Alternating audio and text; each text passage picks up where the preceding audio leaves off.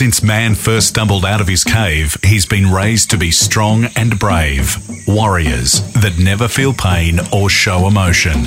From the Marlboro Man to the Solo Man, the image of man has been built on myths and stereotypes. Now, that's all changing. There's a new man that's evolving, stronger than before, open about who he is. If you build that safe environment, us blokes, we are willing to talk. Where crying is a sign of strength, not weakness. Boys don't cry. We've been brought up to think it's wrong. And building muscle is all about emotional strength, not brute strength. I don't think we talk about enough that it's okay not to be okay. Be a Man is the new podcast series created exclusively for men. I just want reality, at the end of the day. Join Gus Warland and Dr. Tim Sharp as they explore health, career, women, sexuality, grief, and the darkest taboo of mental health and therapy. Be a Man is available on Podcast One from May 8 at podcast1.com.au, the Podcast One app, or Apple Podcasts.